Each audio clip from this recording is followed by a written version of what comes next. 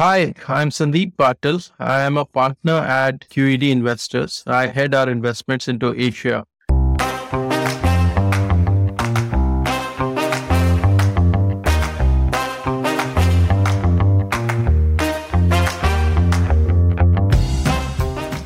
Ambitious founders trying to build their startups as rocket ships need to win over an integral stakeholder, and that is the venture capital investor. After all, they are the ones who supply the fuel for the rocket ship. Conversations with VCs are truly fascinating. They have a completely unique lens with which they look at startups. A VC is able to look at a startup dispassionately and analyze it by using his understanding of the market and his thesis on what kind of business models will scale. In this episode of the Founder Thesis podcast, your host Akshay Dutt talks with Sandeep Patil, who is the Asia head of QED, which focuses on funding fintech startups. In this candid conversation, Sandeep shares his thesis on why India, why fintech, and what kinds of businesses models scale. This conversation is a masterclass on how to build a startup that attracts global investors. Stay tuned and subscribe to the Founder Thesis podcast on any audio streaming platform to learn about building rocket ship startups.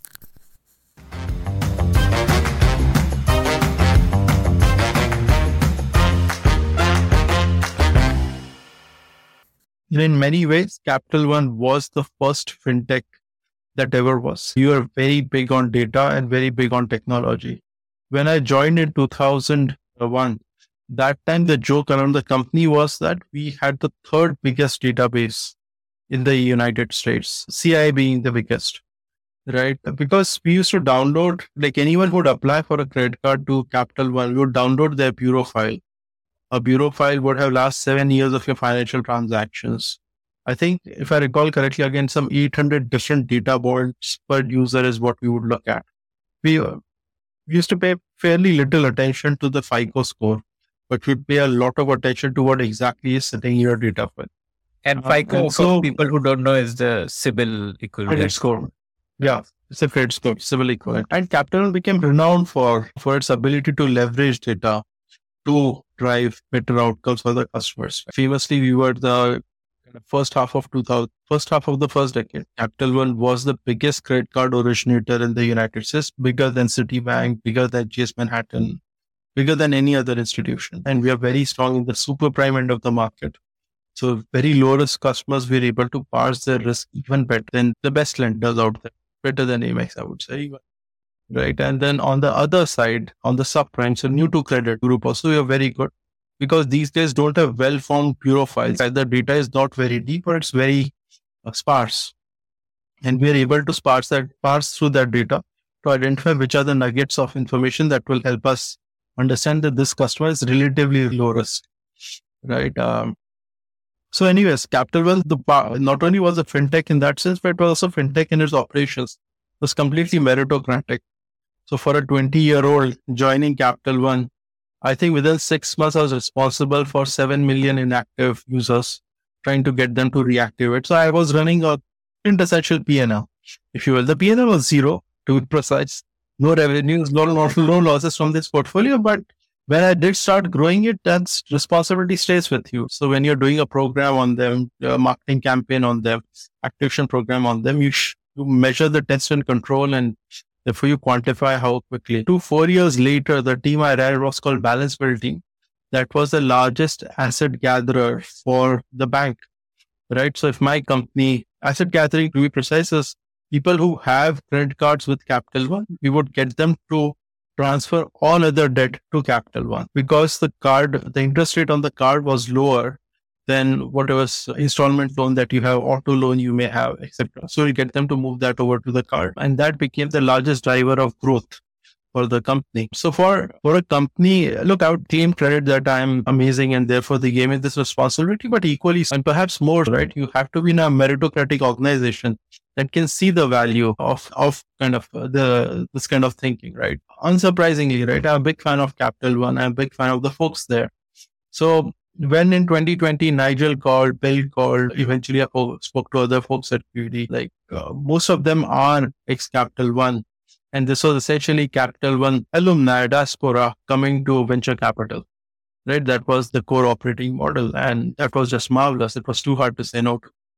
Right. There are other kind of structural reasons as well. Look, today is actually a great example, right? If you go back and look at India and venture capital market, most tourist funds have vacated the space. Right? Tourist fund. That's it. You'd like Yeah. a tourist fund. Give me an example of a tourist fund. Explain the tourist behavior, right? Which is I, as an investor, have an allocation this month because we raised new fund. So I have an allocation. So I'll fly down to the hottest geographies, sign up 2, 3 deals, right? My allocation is done. Then I'll fly out, right? And then till the next one gets raised 2 years, 3 years later, you won't hear much from me. I won't bother you much either. We'll track the performance 2, 3 years later again. Another return to happen. So I didn't want to be part of tourist fund, right? Because they don't have any vested interest in building the ecosystem. They want to benefit, right? They contribute also, to be honest. Capital is not a small contribution. So they contribute to the ecosystem also. But I wanted to be part of a story where we actually help build an ecosystem. And QED had demonstrated that, right? QED entered LATAM in 2015. It used to be a US fund before that. I think 14 or 15 is when they entered. But after that, systematically, they worked with the ecosystem to build it out. To the extent that today QED is one of the biggest funds in LATAM, right? I think all but one unicorn, at some point someone had done that, all but one unicorn has QED investment. In 2021, that was signed. So very significant player, but also work with the seed investors, work with angel investors, work with the Like founders they really to build a better community. themselves into the ecosystem. Yeah, embed themselves so that kind of they become local or native to the land, but also embed themselves in the sense of building the capabilities, right? Like contributing to development of founders, development of companies, volunteering their own time to speak with people when they don't have, when we are not even going to invest. So we measure an NPS as a venture capital fund, which not many VCs do, and it always sits at high 80s for that reason. Who is the audience? This is like NPS from founders, or yeah, NPS from founders.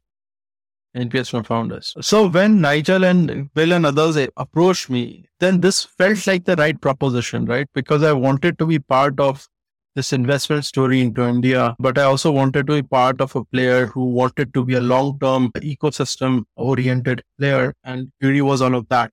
So it made a tremendous sense to join the fund. Why did they want to enter India? Like, what excited them about India?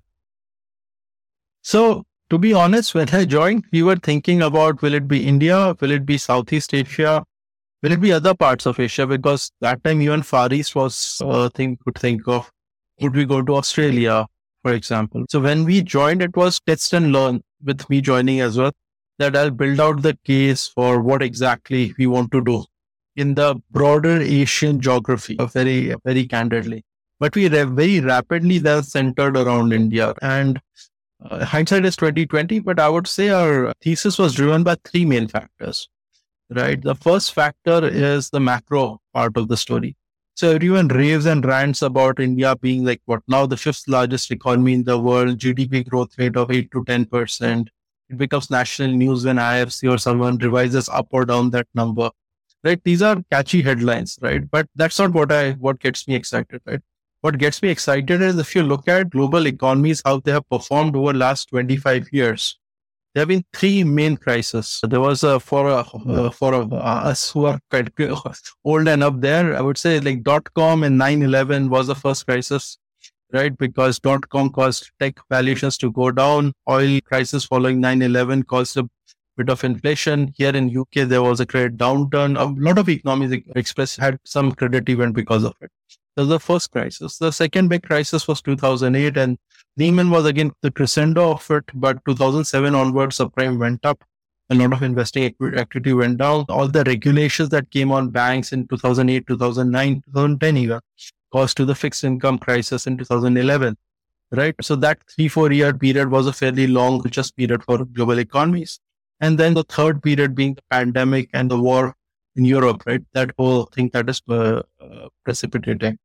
And in all of those 3 periods, what you would observe unequivocally for India is that there's a bit of a plateau, if you will, right, in the economy, but then it bounces back stronger than before in each of those episodes, right, consistently. And the reason then could be varied, but what it tells you as an investor is that what is happening foundationally in the economy is strong. We used to think of macroeconomics when we studied, right? It used to be number of people times productivity, right? And when you see an economy consistently demonstrate this trend, that means productivity is structurally improving, right? Factories are better, roads are better, electricity supply is better, utilities are better, people are more educated, there's more investment being coming into the country, and the investment is getting deployed the right way.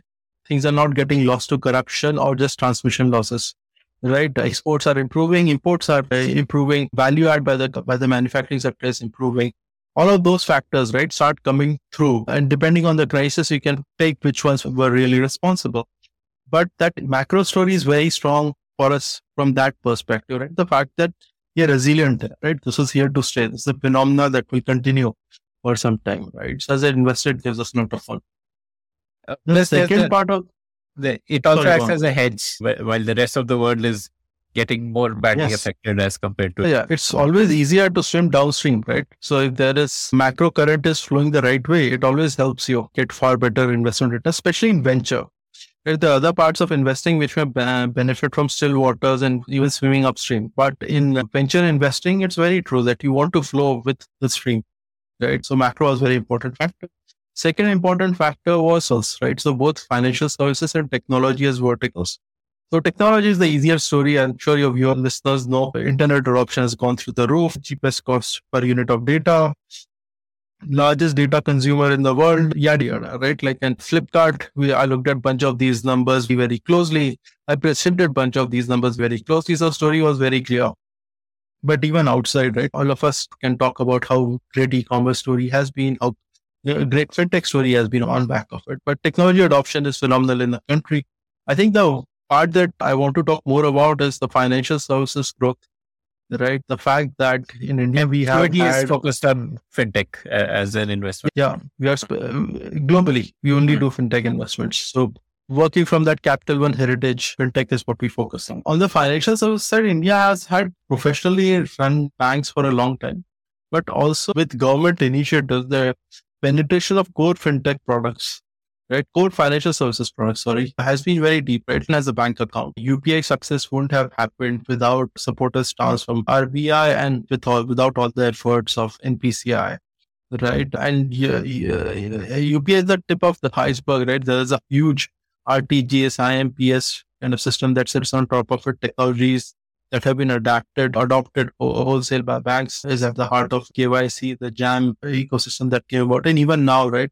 Open framework being drafted, AA coming live, right? Such a phenomenal initiative that you can get access to any bank account within seconds for last 3 years with information flowing directly from your financial institution without being captured by any intermediary. That is mind-boggling how powerful that framework can be. And I think it's unparalleled. There's no other country which has done that, right? No, a lot of countries have done open banking, but it's quite crude and rudimentary compared to what India will witness. And like next 3-4 years will be transformational.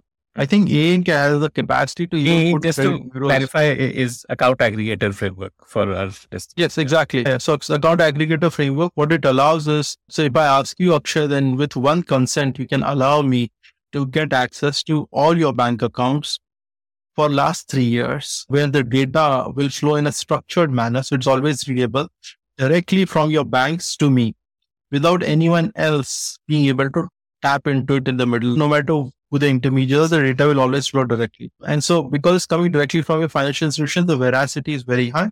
Because it's coming as structured, it can be readable.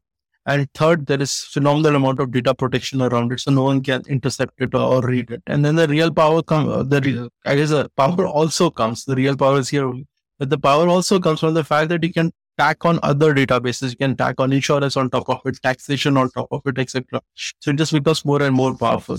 So what we thought of bureaus, like I wanted to read your positive and negative information when I was going to lend money to you.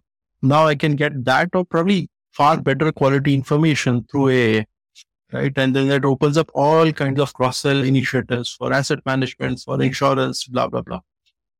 Such things would not have been possible had the financial services and technology because had not grown that fast. We can talk about RBI and how the ecosystem has reacted and so forth. But as an ex-operator, I'm a big fan of RBI, right? For two main reasons. One, when I look at them as a regulator, they haven't had a big credit event, and it's truly big, right? Like economy shattering big event hasn't happened in last 20 years, right? So RBI has not let anything blow up on its watch, and that's phenomenal. That actually is probably a set of one when you look at it globally, but few, for example, right? MS also, I think, has very distinctive track record. So there might be a few regulators who sit there, but that's a peer group you're talking about.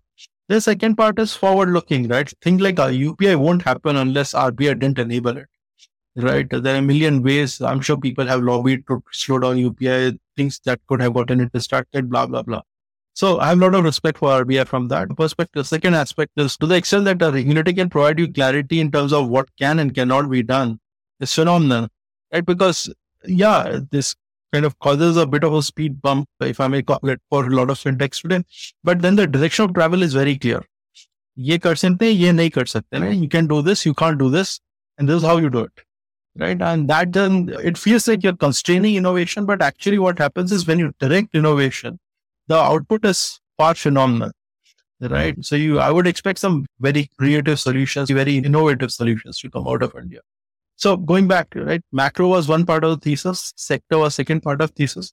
The third part of thesis for us is talent, right? And so India has phenomenal talent especially from tech perspective. A lot of venture capitalists will rave about it. A lot of people would rave about it. And it is true, right? And the only thing worth pointing out there is it's not a last 5-year or 10-year phenomenon. India has had phenomenal tech talent at least since 80s, right? When we were growing up, TCS and Infosys used to take students by truckload to their campuses, right? And those guys have put in the hard work to build out the thinking, build out the adoption among professionals of technology professions, thinking about contributing to how the tech in so many verticals globally has been built up, right? So a lot of financial services tech now sits in India, with big banks in the US, globally, right? So a lot of that has been sketched out, and that talent then kind of spawned the next generation, which created the first version of tech companies in India. And now we are probably second or third generation of tech companies coming about. Services tech talent has transformed a little bit into product tech talent. And so that's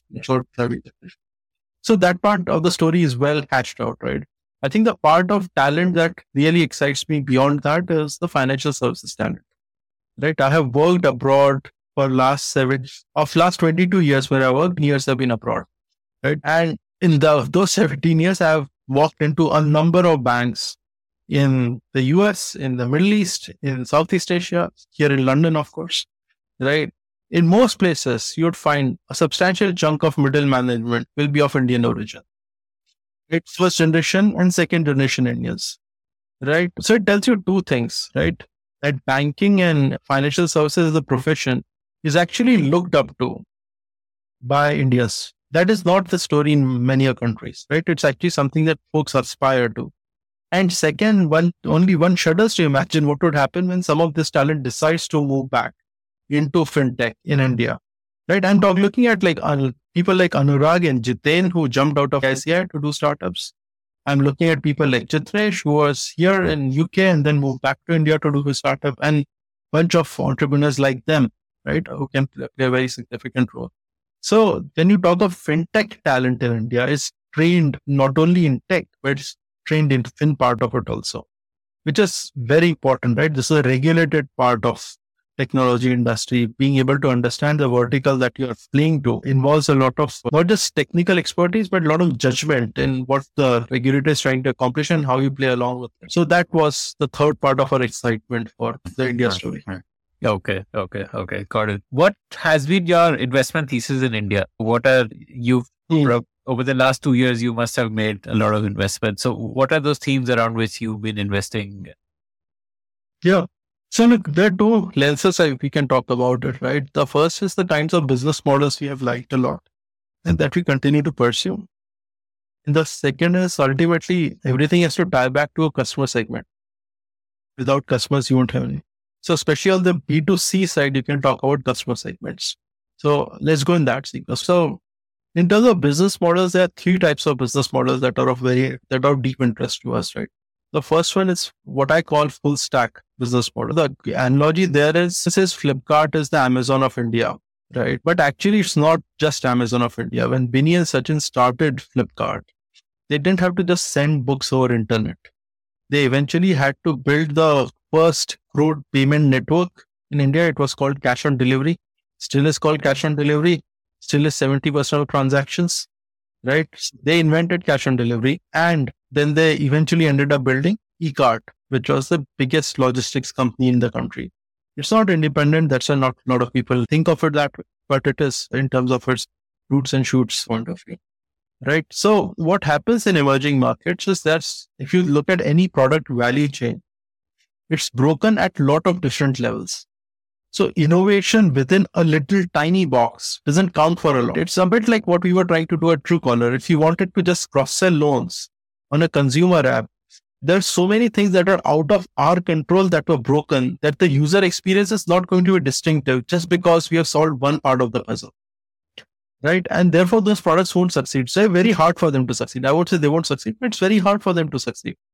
So if you're building a fintech company in India, similarly, you have to eventually think of full stack renovation. I'm going to think about the problem across all value chain buckets, and then build tech and ops and everything to solve for all of them. Right. It may not be your starting point, but it should have the vision and the clarity to get there. Right. The best example is OneCard. From day one, right, and building a new credit card challenger in the country. They started with a scoring app because that was the way to acquire customers. But the focus always was that we will be a full stack credit card company in the country. Yes. Right. It has a bit of that vision that he's starting Jupiter for next 40 years, not 4, not 10, 40 years, because he wants it to become eventually a private banking player. Right now, it's a banking platform that is driving benefits from better experience leading to positive selection and being able to attract the right set of customers. Then it will go into a cross-sell sort of hypothesis, and then it will hopefully start going more and more horizontal. But the vision is that it will be a full-stack institution whenever the timing is right. No one's in a rush. Whenever the timing is right, that's the destination for it. So full-stack is a big theme for us. The second theme for us is what we call embedded finance. So again, this phrase these days especially gets used and abused a lot. But from our purposes, embedded finance company is any company that necessarily doesn't operate in financial services, but through its product creates either a proprietary flow of customers or a proprietary flow of data to be advantaged in offering financial services products. And for such companies, then eventually financial services becomes the main model for monetization. Right. So I take an example. We have this logistics company, which operates in the Mexico-US corridor. Right. It provides working capital solutions to truckers, fuel cost, etc., etc. Now that's a very specialist vertical, right? And we know nothing about logistics. QED, I would profess, know nothing about logistics.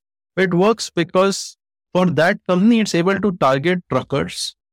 It's able to get data on which leg are they operating in, how frequently are they fueling up, where are they fueling up, blah, blah, blah. So plain old financial services company would not have access to that data. That data doesn't get captured in any bureaus, right? So you have proprietary source of customers, you have proprietary source of data, which is then helping you lend to those customers in a responsible manner. So those solutions we are quite interested in.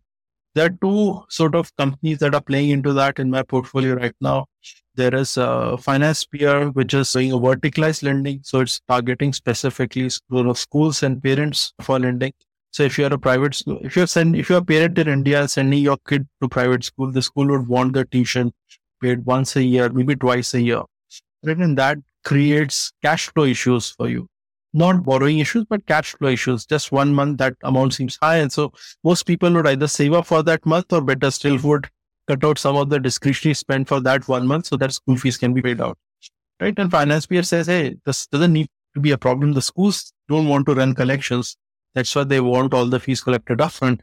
We can take over the burden of running collections. In fact, running your entire finance piece of it, dear school. And we'll break the fees for the parents into sort of 6 months or 10-month installments. So the parents get basically no cost EMI, right? So they don't have to pay financing for it. And then the school gets all the cash up front. It solves problems on both sides of that. And then it becomes a wedge into thinking about the whole ecosystem of how the school operates, ERP software, payments, all of those layers can be layered on top of it. So it can become vertical. The second company, let me take it plays to theme number 2 and theme number 3. So let me introduce the theme general. So theme 3 is the classic fintech or techfin, as people used to call it, which was providing technology to banks and financial institutions to operate better. What then the new stage there is to say, hey, we don't just need to make the banks work better or help the banks work better, but also help them connect with fintechs, right? In India, especially, a lot of banks have realized that if maybe the first level realization is that digital is a fantastic way of acquiring new customers, right? And so they have the need to connect with fintechs. Large banks, let's say ICICI and HDFC, would have the wherewithal to invest in technology themselves, right? They would have big enough teams and kind of strong enough focus that they can go very deep in.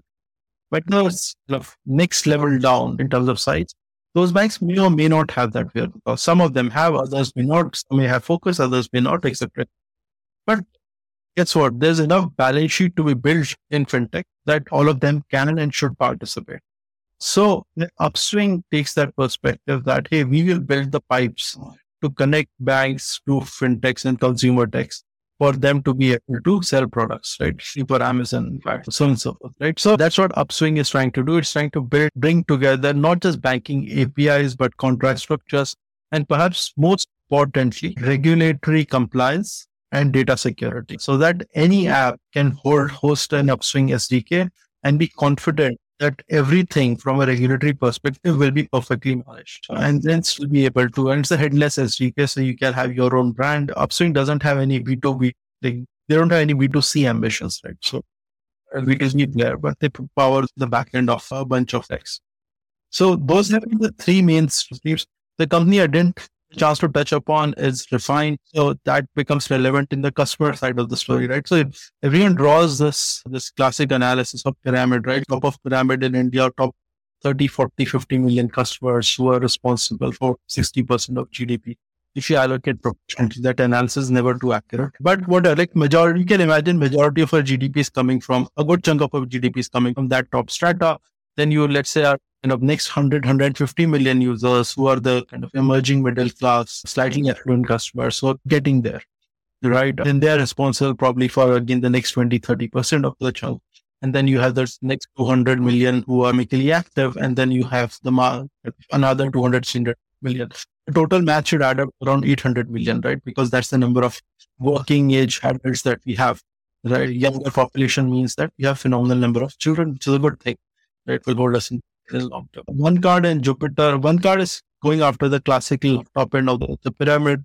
Jupiter is somewhere between the top end and the middle chunk because they're also going to affluent, emerging affluent. But what about the rest? So Refine is saying it provides earned wage access to salaried employees in the country, right? So if you're a big employer in the country, you have 500,000, a million, 100,000 employees, then Refine will partner with you so that your employees can withdraw their salary on 15th of the month or 10th of the month, which then can be processed as part of your payroll deduction at the end of the month. And so that becomes a very small way of making salary more convenient. This was really highlighted during pandemic, right? Because you don't know when sickness strikes.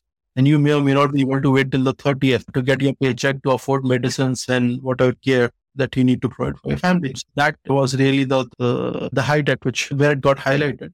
But if you think about it, actually, it becomes the structured way of accessing the salary pool of the country, right? And so you can then layer on a lot more convenient financial services on top of it, be it lending. Refine is going after the kind of next tier, if you will, right? The blue collar and the gray collar employees, all the way to the new economy, right? Gig workers, all of that gets captured by Refine, where they can provide these services and then help them graduate to higher tiers of the pyramid.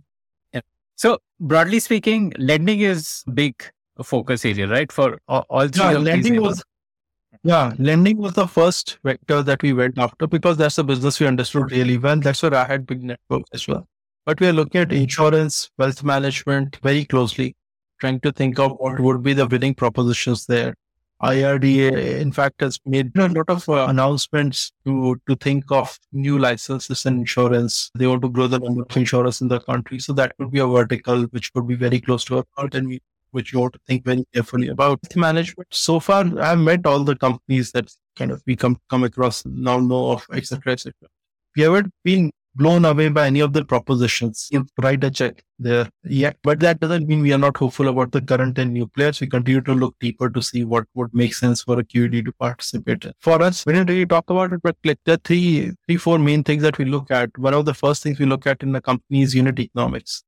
Right, being able to maybe not generate money on day one, but being able to at least illustrate economics or have a line of sight into economics that makes sense on a per transaction, per customer, per whatever cost center that you have, right? Per distributor view is very important, right? Since we have operated banks, we understand quite intimately that in financial services, no amount of capital is enough capital to burn. Say e-commerce, right? You can exhaust a whole bunch of capital to get customers.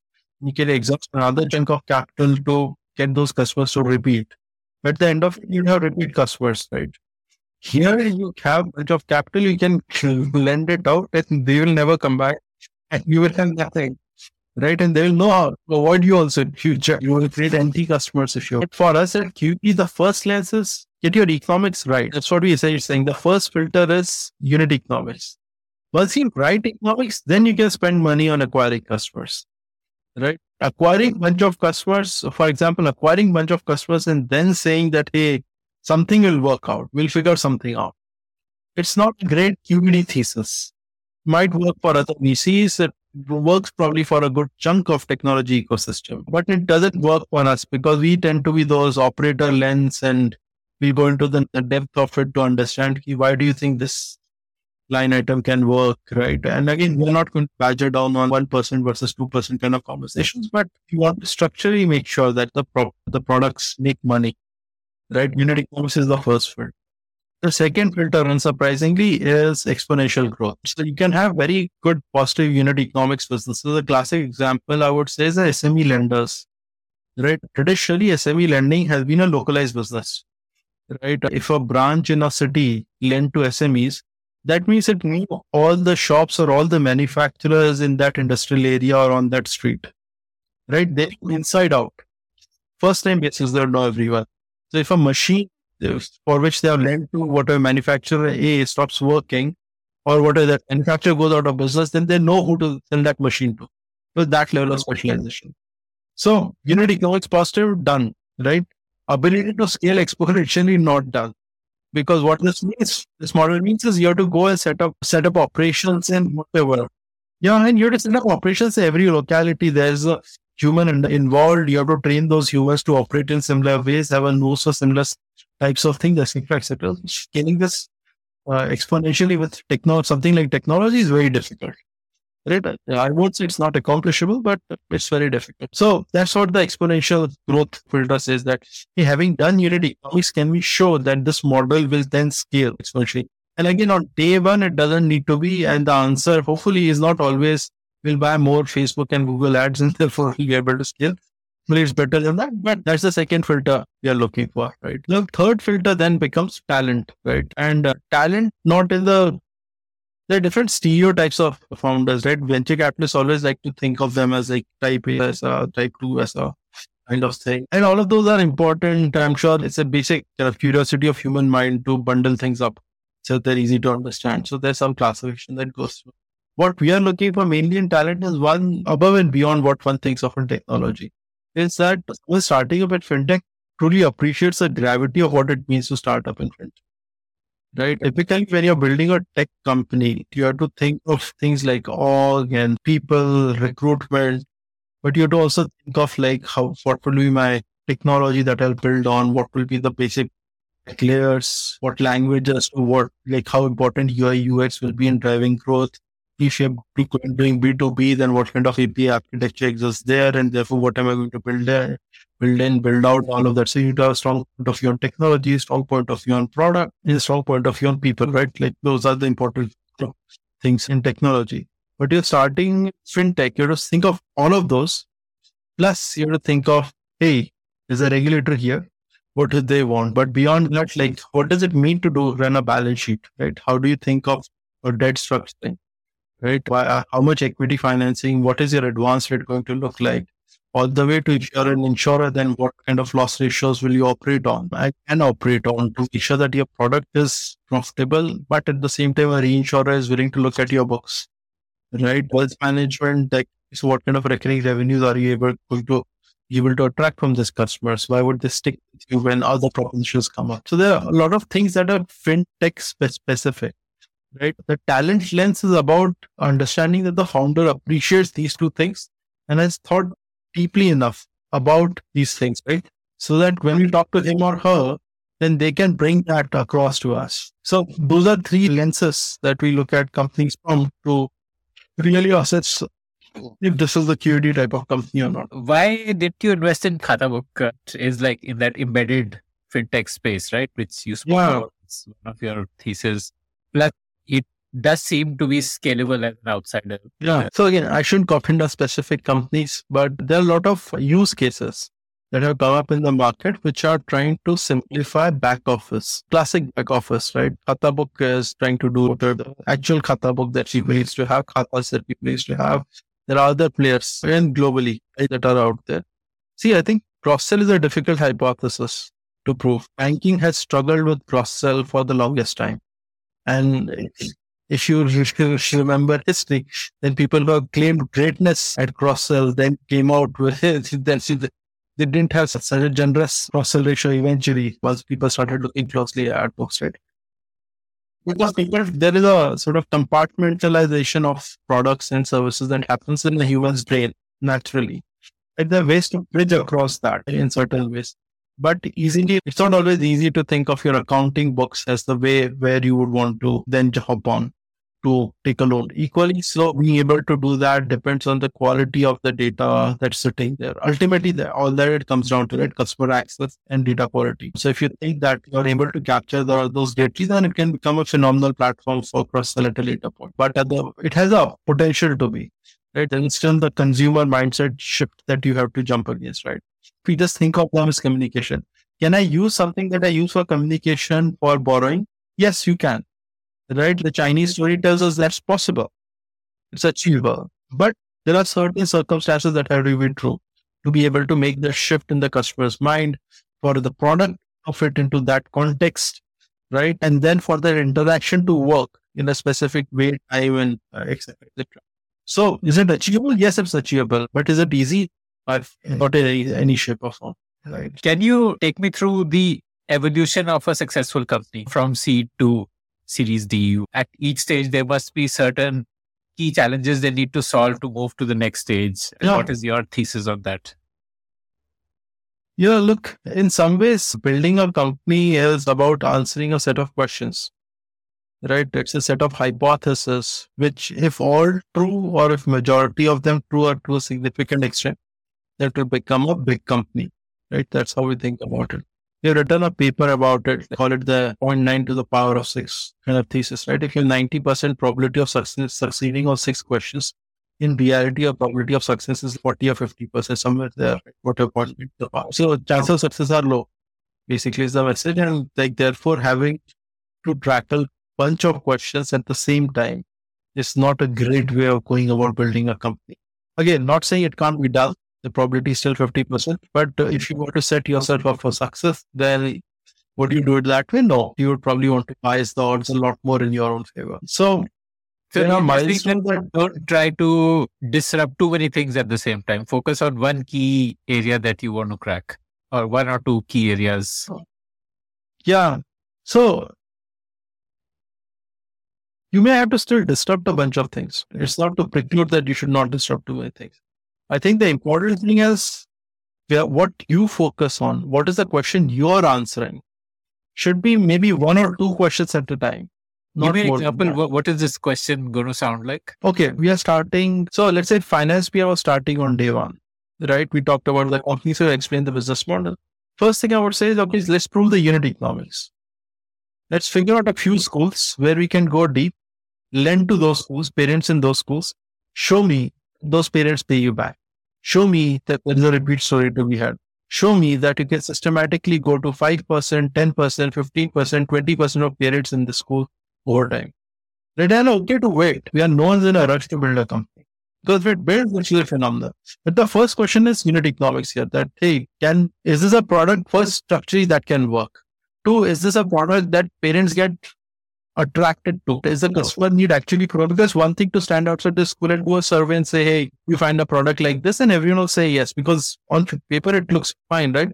But tomorrow when it comes to filling out the loan application, taking a 1 or 2 day out for the loan to actually come back, and therefore the school be satisfactorily paid, the cashier on the school side recognizing the payment has been made and therefore stops chasing you.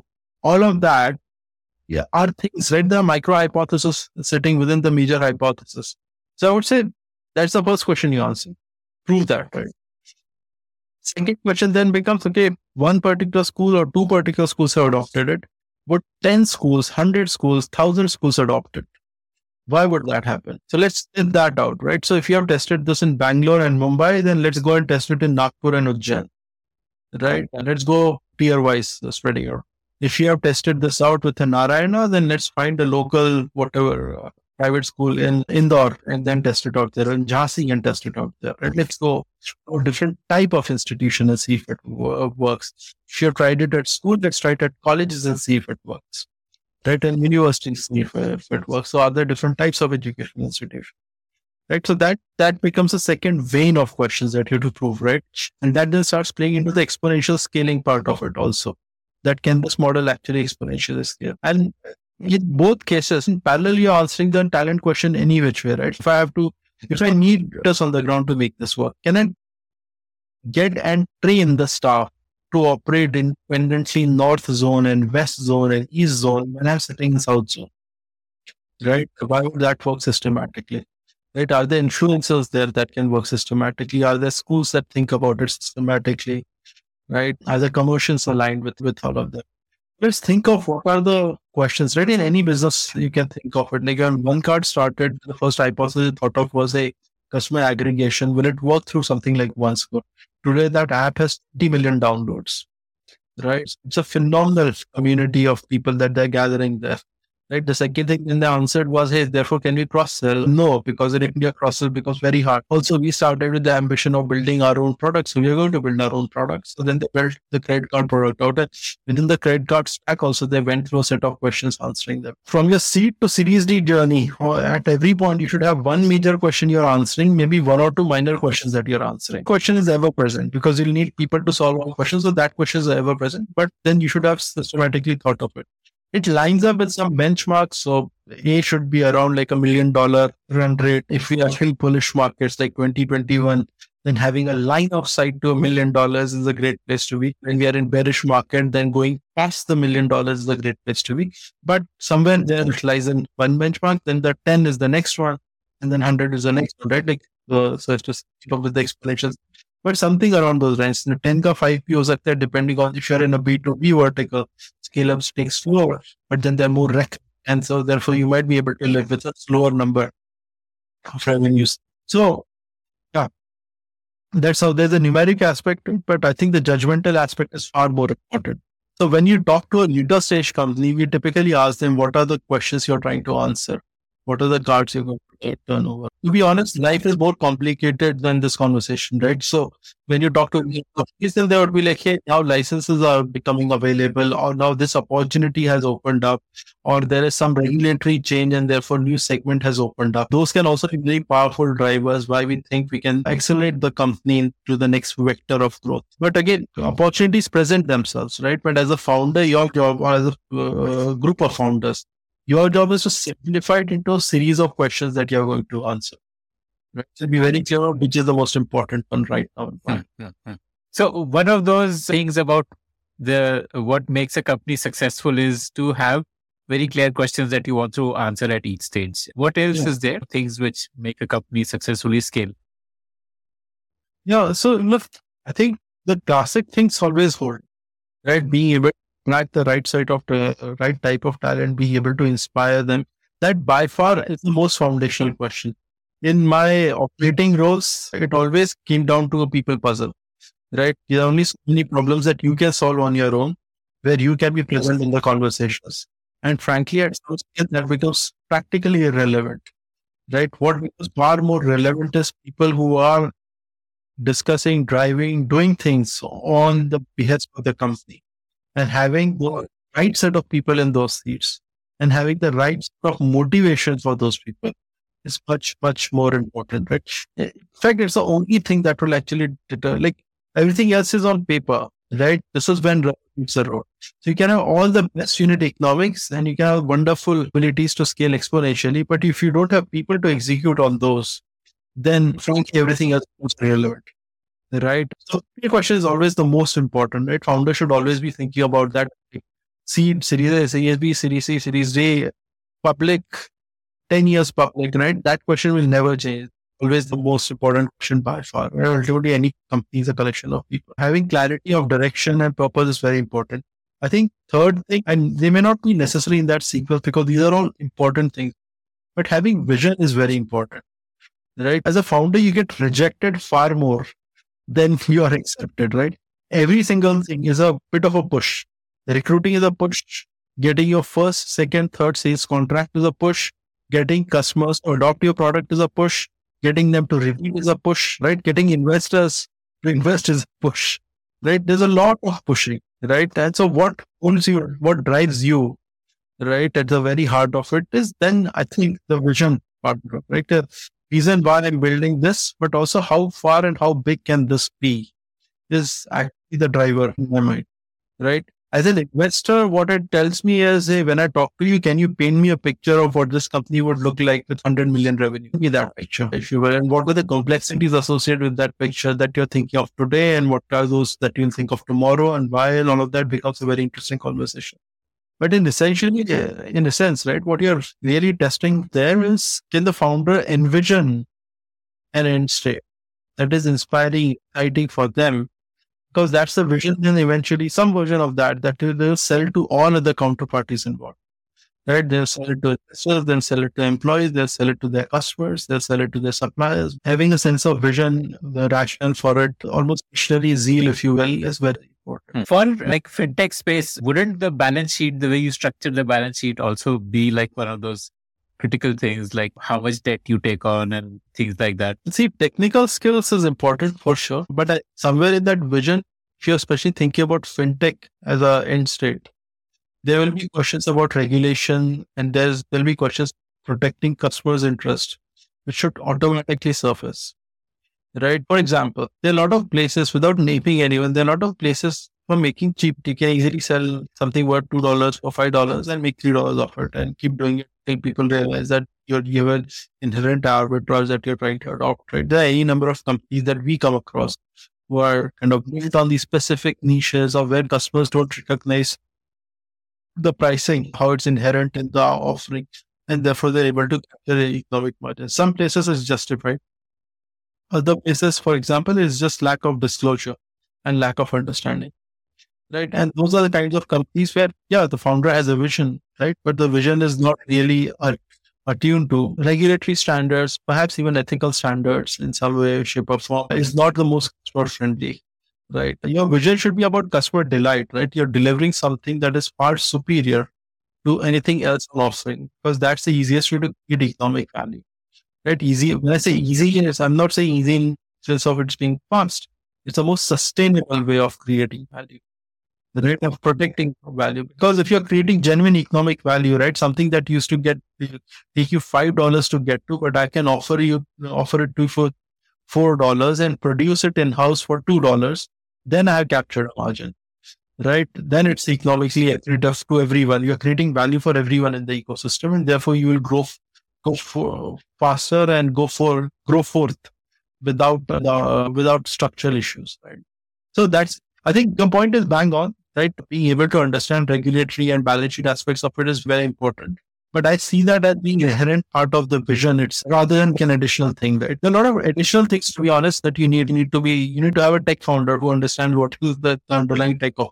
You need to have someone on the financial side of it so that they can understand balance sheet, actually help you fund the balance sheet and run it in a structured manner. If it's a lending company or an insurance company, then you need someone with very strong credit background. If it's an asset management company, you need someone with very good investment understanding, right? Both are technical jobs, but you need to be either one of the founders should be proficient in those skills or be able to recruit, right? Ideally, one of the founders should be proficient in those skills. So those things are needed, but they are table stakes. So as you said, they are things you need to play the game. Okay. So you would be getting founder requests for to meet because they want to pitch to you from a variety of sources. What is the source you value the most? That if a founder comes through this source, then I would surely want to meet him. Yeah. See, true to QED, now we analyze backward looking which sources have been most valuable. So it becomes sort of a self-fulfilling prophecy also, to be honest, if I'm being completely honest about it. But there is an inclination and tiering between them, right? Like referrals tend to typically be the strongest source. Referrals from other founders, in fact, are the strongest source, followed by referrals from other investors, existing investors. But founder referrals are usually the strongest. What's it, blind inbound, as we call them, where a founder just writes to you on email directly, quite mercurial. So we have found some phenomenal companies there because our founders were just so amazing and they were undaunted, so as to say, right? They're confident of their vision and knew that QED was the right investor for them, that they left no stone unturned to reach out to QED. And those have been fantastic investments. But the important thing is to be able to distinguish from the noise, because a lot of folks will reach out directly, right? My LinkedIn in particular gets bombed like crazy. So you should be able to distinguish yourself very, very quickly on why you are the one, right? But if you're able to, then that source is not bad. Frankly, I've done very little of outbound, like us reaching out to get to founders. Our main thesis is that you will have the brand and the openness to be able to attract the best founders, right? The positive selection is very important for us. Like founders should think of QED as like a destination VC, right? If I'm starting up something in fintech, then having QED on my cap table would be magic. Hopefully we are able to get to that point of view, but that's the aspiration nonetheless. And so inbound will be the main source for us even going forward. Okay. Your limited partners who fund you, are they from India? Are they from the West? What is the makeup of that? So we are a US fund inherently, right? Okay. So most of our LPs sit in the US. There are diversity across educational institutions, long-term money managers, all the way to family offices. And frankly, Nigel himself is a big LP for us. Still is. So it's a mix of institutions, but we have very little penetration, if any, in India. That's something that we need to work on to kind of get more money from India for India, right? I think that should be a source of capital for us. But right now it's all international and abroad. Okay. Does it make any difference to the company on whether the money is raised from India or from outside? Is there any transaction cost of raising from outside? For the company, so you're talking about a company incorporated in India raising money from foreign investors. I think there are a few things to be mindful of, right? There are no restrictions from RBI in terms of money being invested into fintech. But if you're operating a regulated entity, right, if you're raising into an NBFC, then you need to be a bit more thoughtful about, because what the regulator essentially cares about is that the decision making should sit within its jurisdiction. And so there are a lot of shady ways in which foreign companies can own companies in India and the decision making then sits abroad. Clearly, that's not the case when venture investing is happening. I'm not going to sit here and make decisions for Indian market. But you need to be mindful that would be one of the scrutinies that you may have to go through. So to think about what that would mean. Right? It practically means from an ownership perspective, there are no restrictions for us. We can own as much and go as deep, but we just have to be very clear in terms of the company charter, the way what the reserve clauses are structured, how the governance works, so that the decision making sits firmly in India. And it's very transparent to anyone looking at the company from outside. But like in our journey in India, and I know from a lot of foreign investors as well, we have never had any issues on this, right? And in fact, most funds based in India are also actually domiciled abroad, right? Sequoia, Axel, Matrix, Elevation, all of these funds, actual money is sitting abroad, right? The investors are sitting in India, but not just the advisors to the fund. The actual fund sits abroad. So it is all foreign capital in that sense, right? So it has not been an issue for the longest time in India. India has been very set up for that. Of course, there are matters regarding taxation and how easily and quickly can the money come in and come out. All of that can be improved, right? Those are all ease of doing business kind of thing. But structurally, it's pretty well set up. that taxation would only kick in at the time of exit, right? Like when you're investing that startup which is receiving the funds, there are no transaction costs, taxation costs for even if Unless you're coming in through, yeah, unless there's a secondary component to your investment. So then taxation could come in upfront. You'll need to get your tax IDs and all of that. The second part of it is like how deep is the KYC? How is that done? At what level is it done? You would prefer like a one single window clearance where you're accredited by a central authority, and then basically anyone, as long as you have that certification, everyone else is fine with it. But what tends to happen is for every transaction, you go through a process. So there are things to simplify, right, which will make it much faster, right? The parallel I hold is if it's a Delaware C corporation that we are investing in, right, the investment would close in a month and a half. Whereas if you're investing in an India domiciled company, that would probably take 2 or 3 months to close, right? So those are the kinds of, that's the delta. But again, as kind of people get better and better at these things, as venture becomes deeper and deeper, things are just getting faster and faster. do you see funding drying up from the perspective of your ability to raise from LPs in India, in the startup ecosystem in general? Most founders talk about how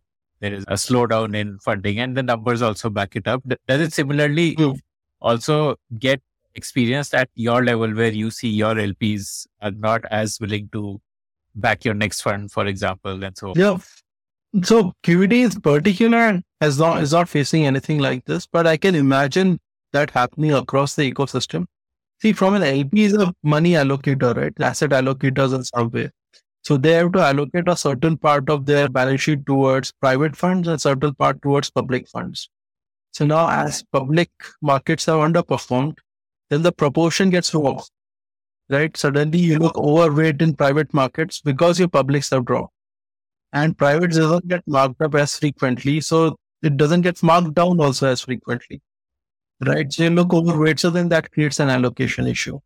But those are the wide phenomena.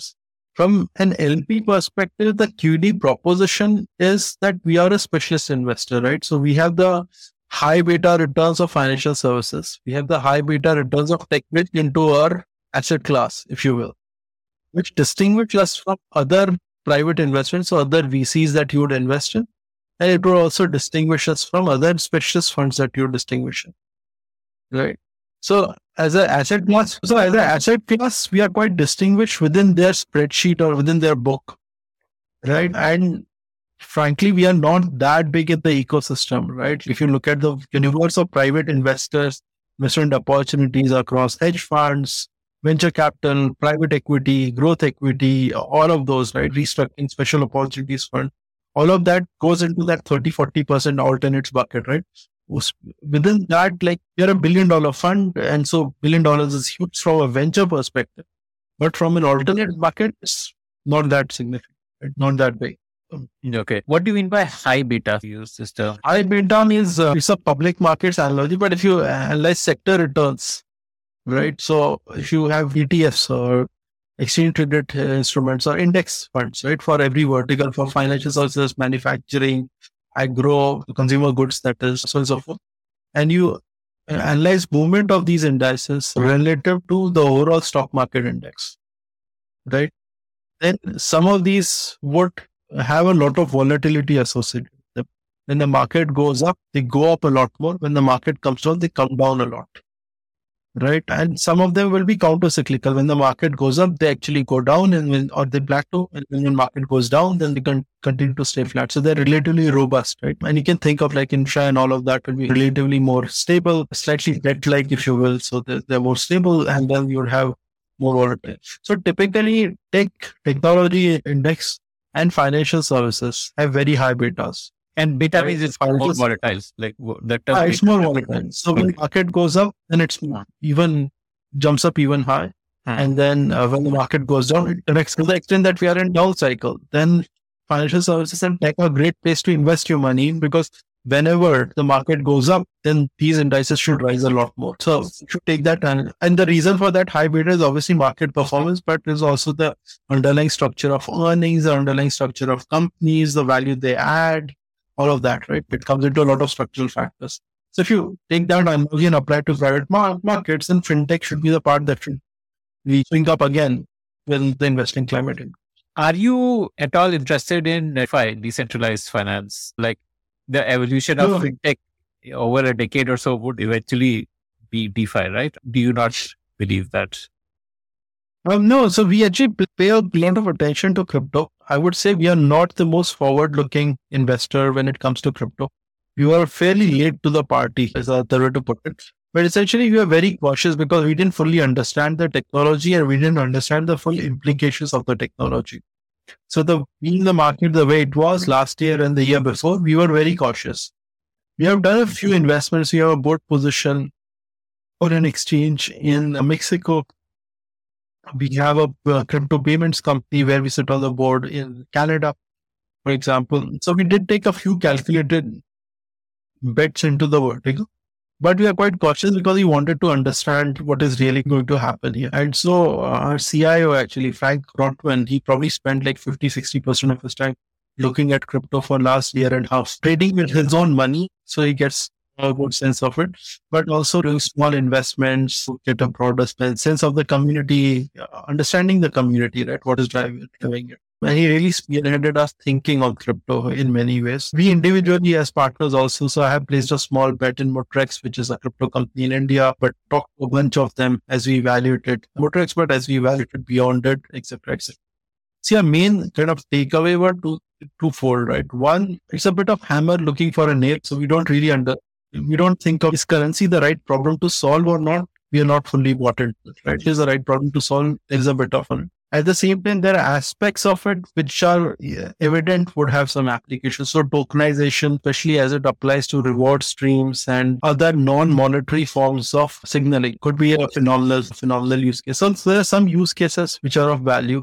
I think infra companies in general, we are optimistic on because again, we think it's a phenomenally powerful hammer. So anything that makes the hammer even better should be of value.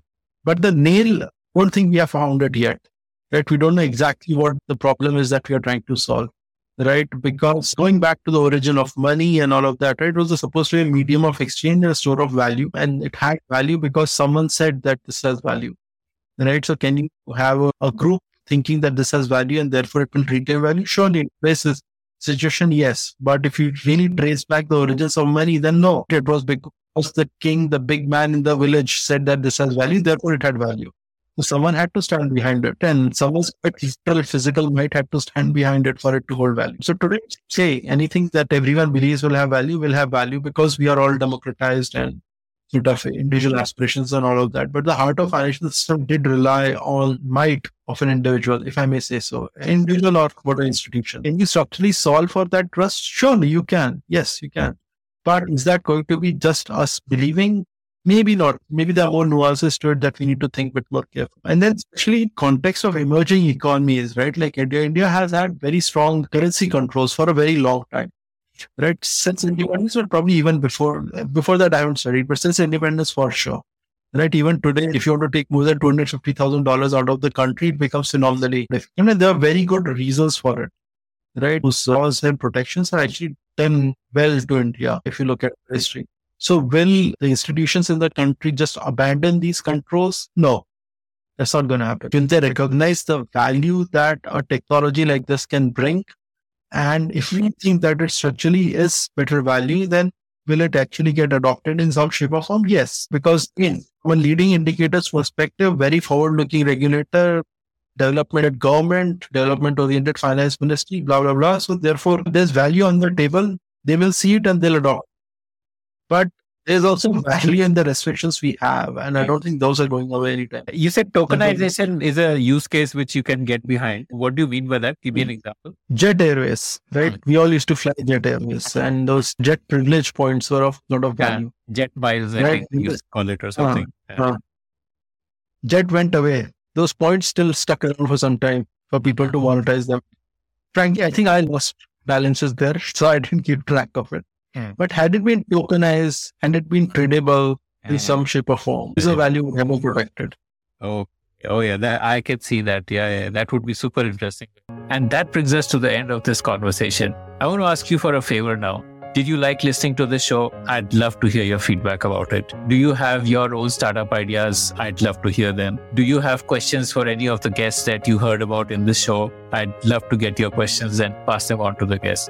Write to me at ad@thepodium.in. That's ad@thepodium.in.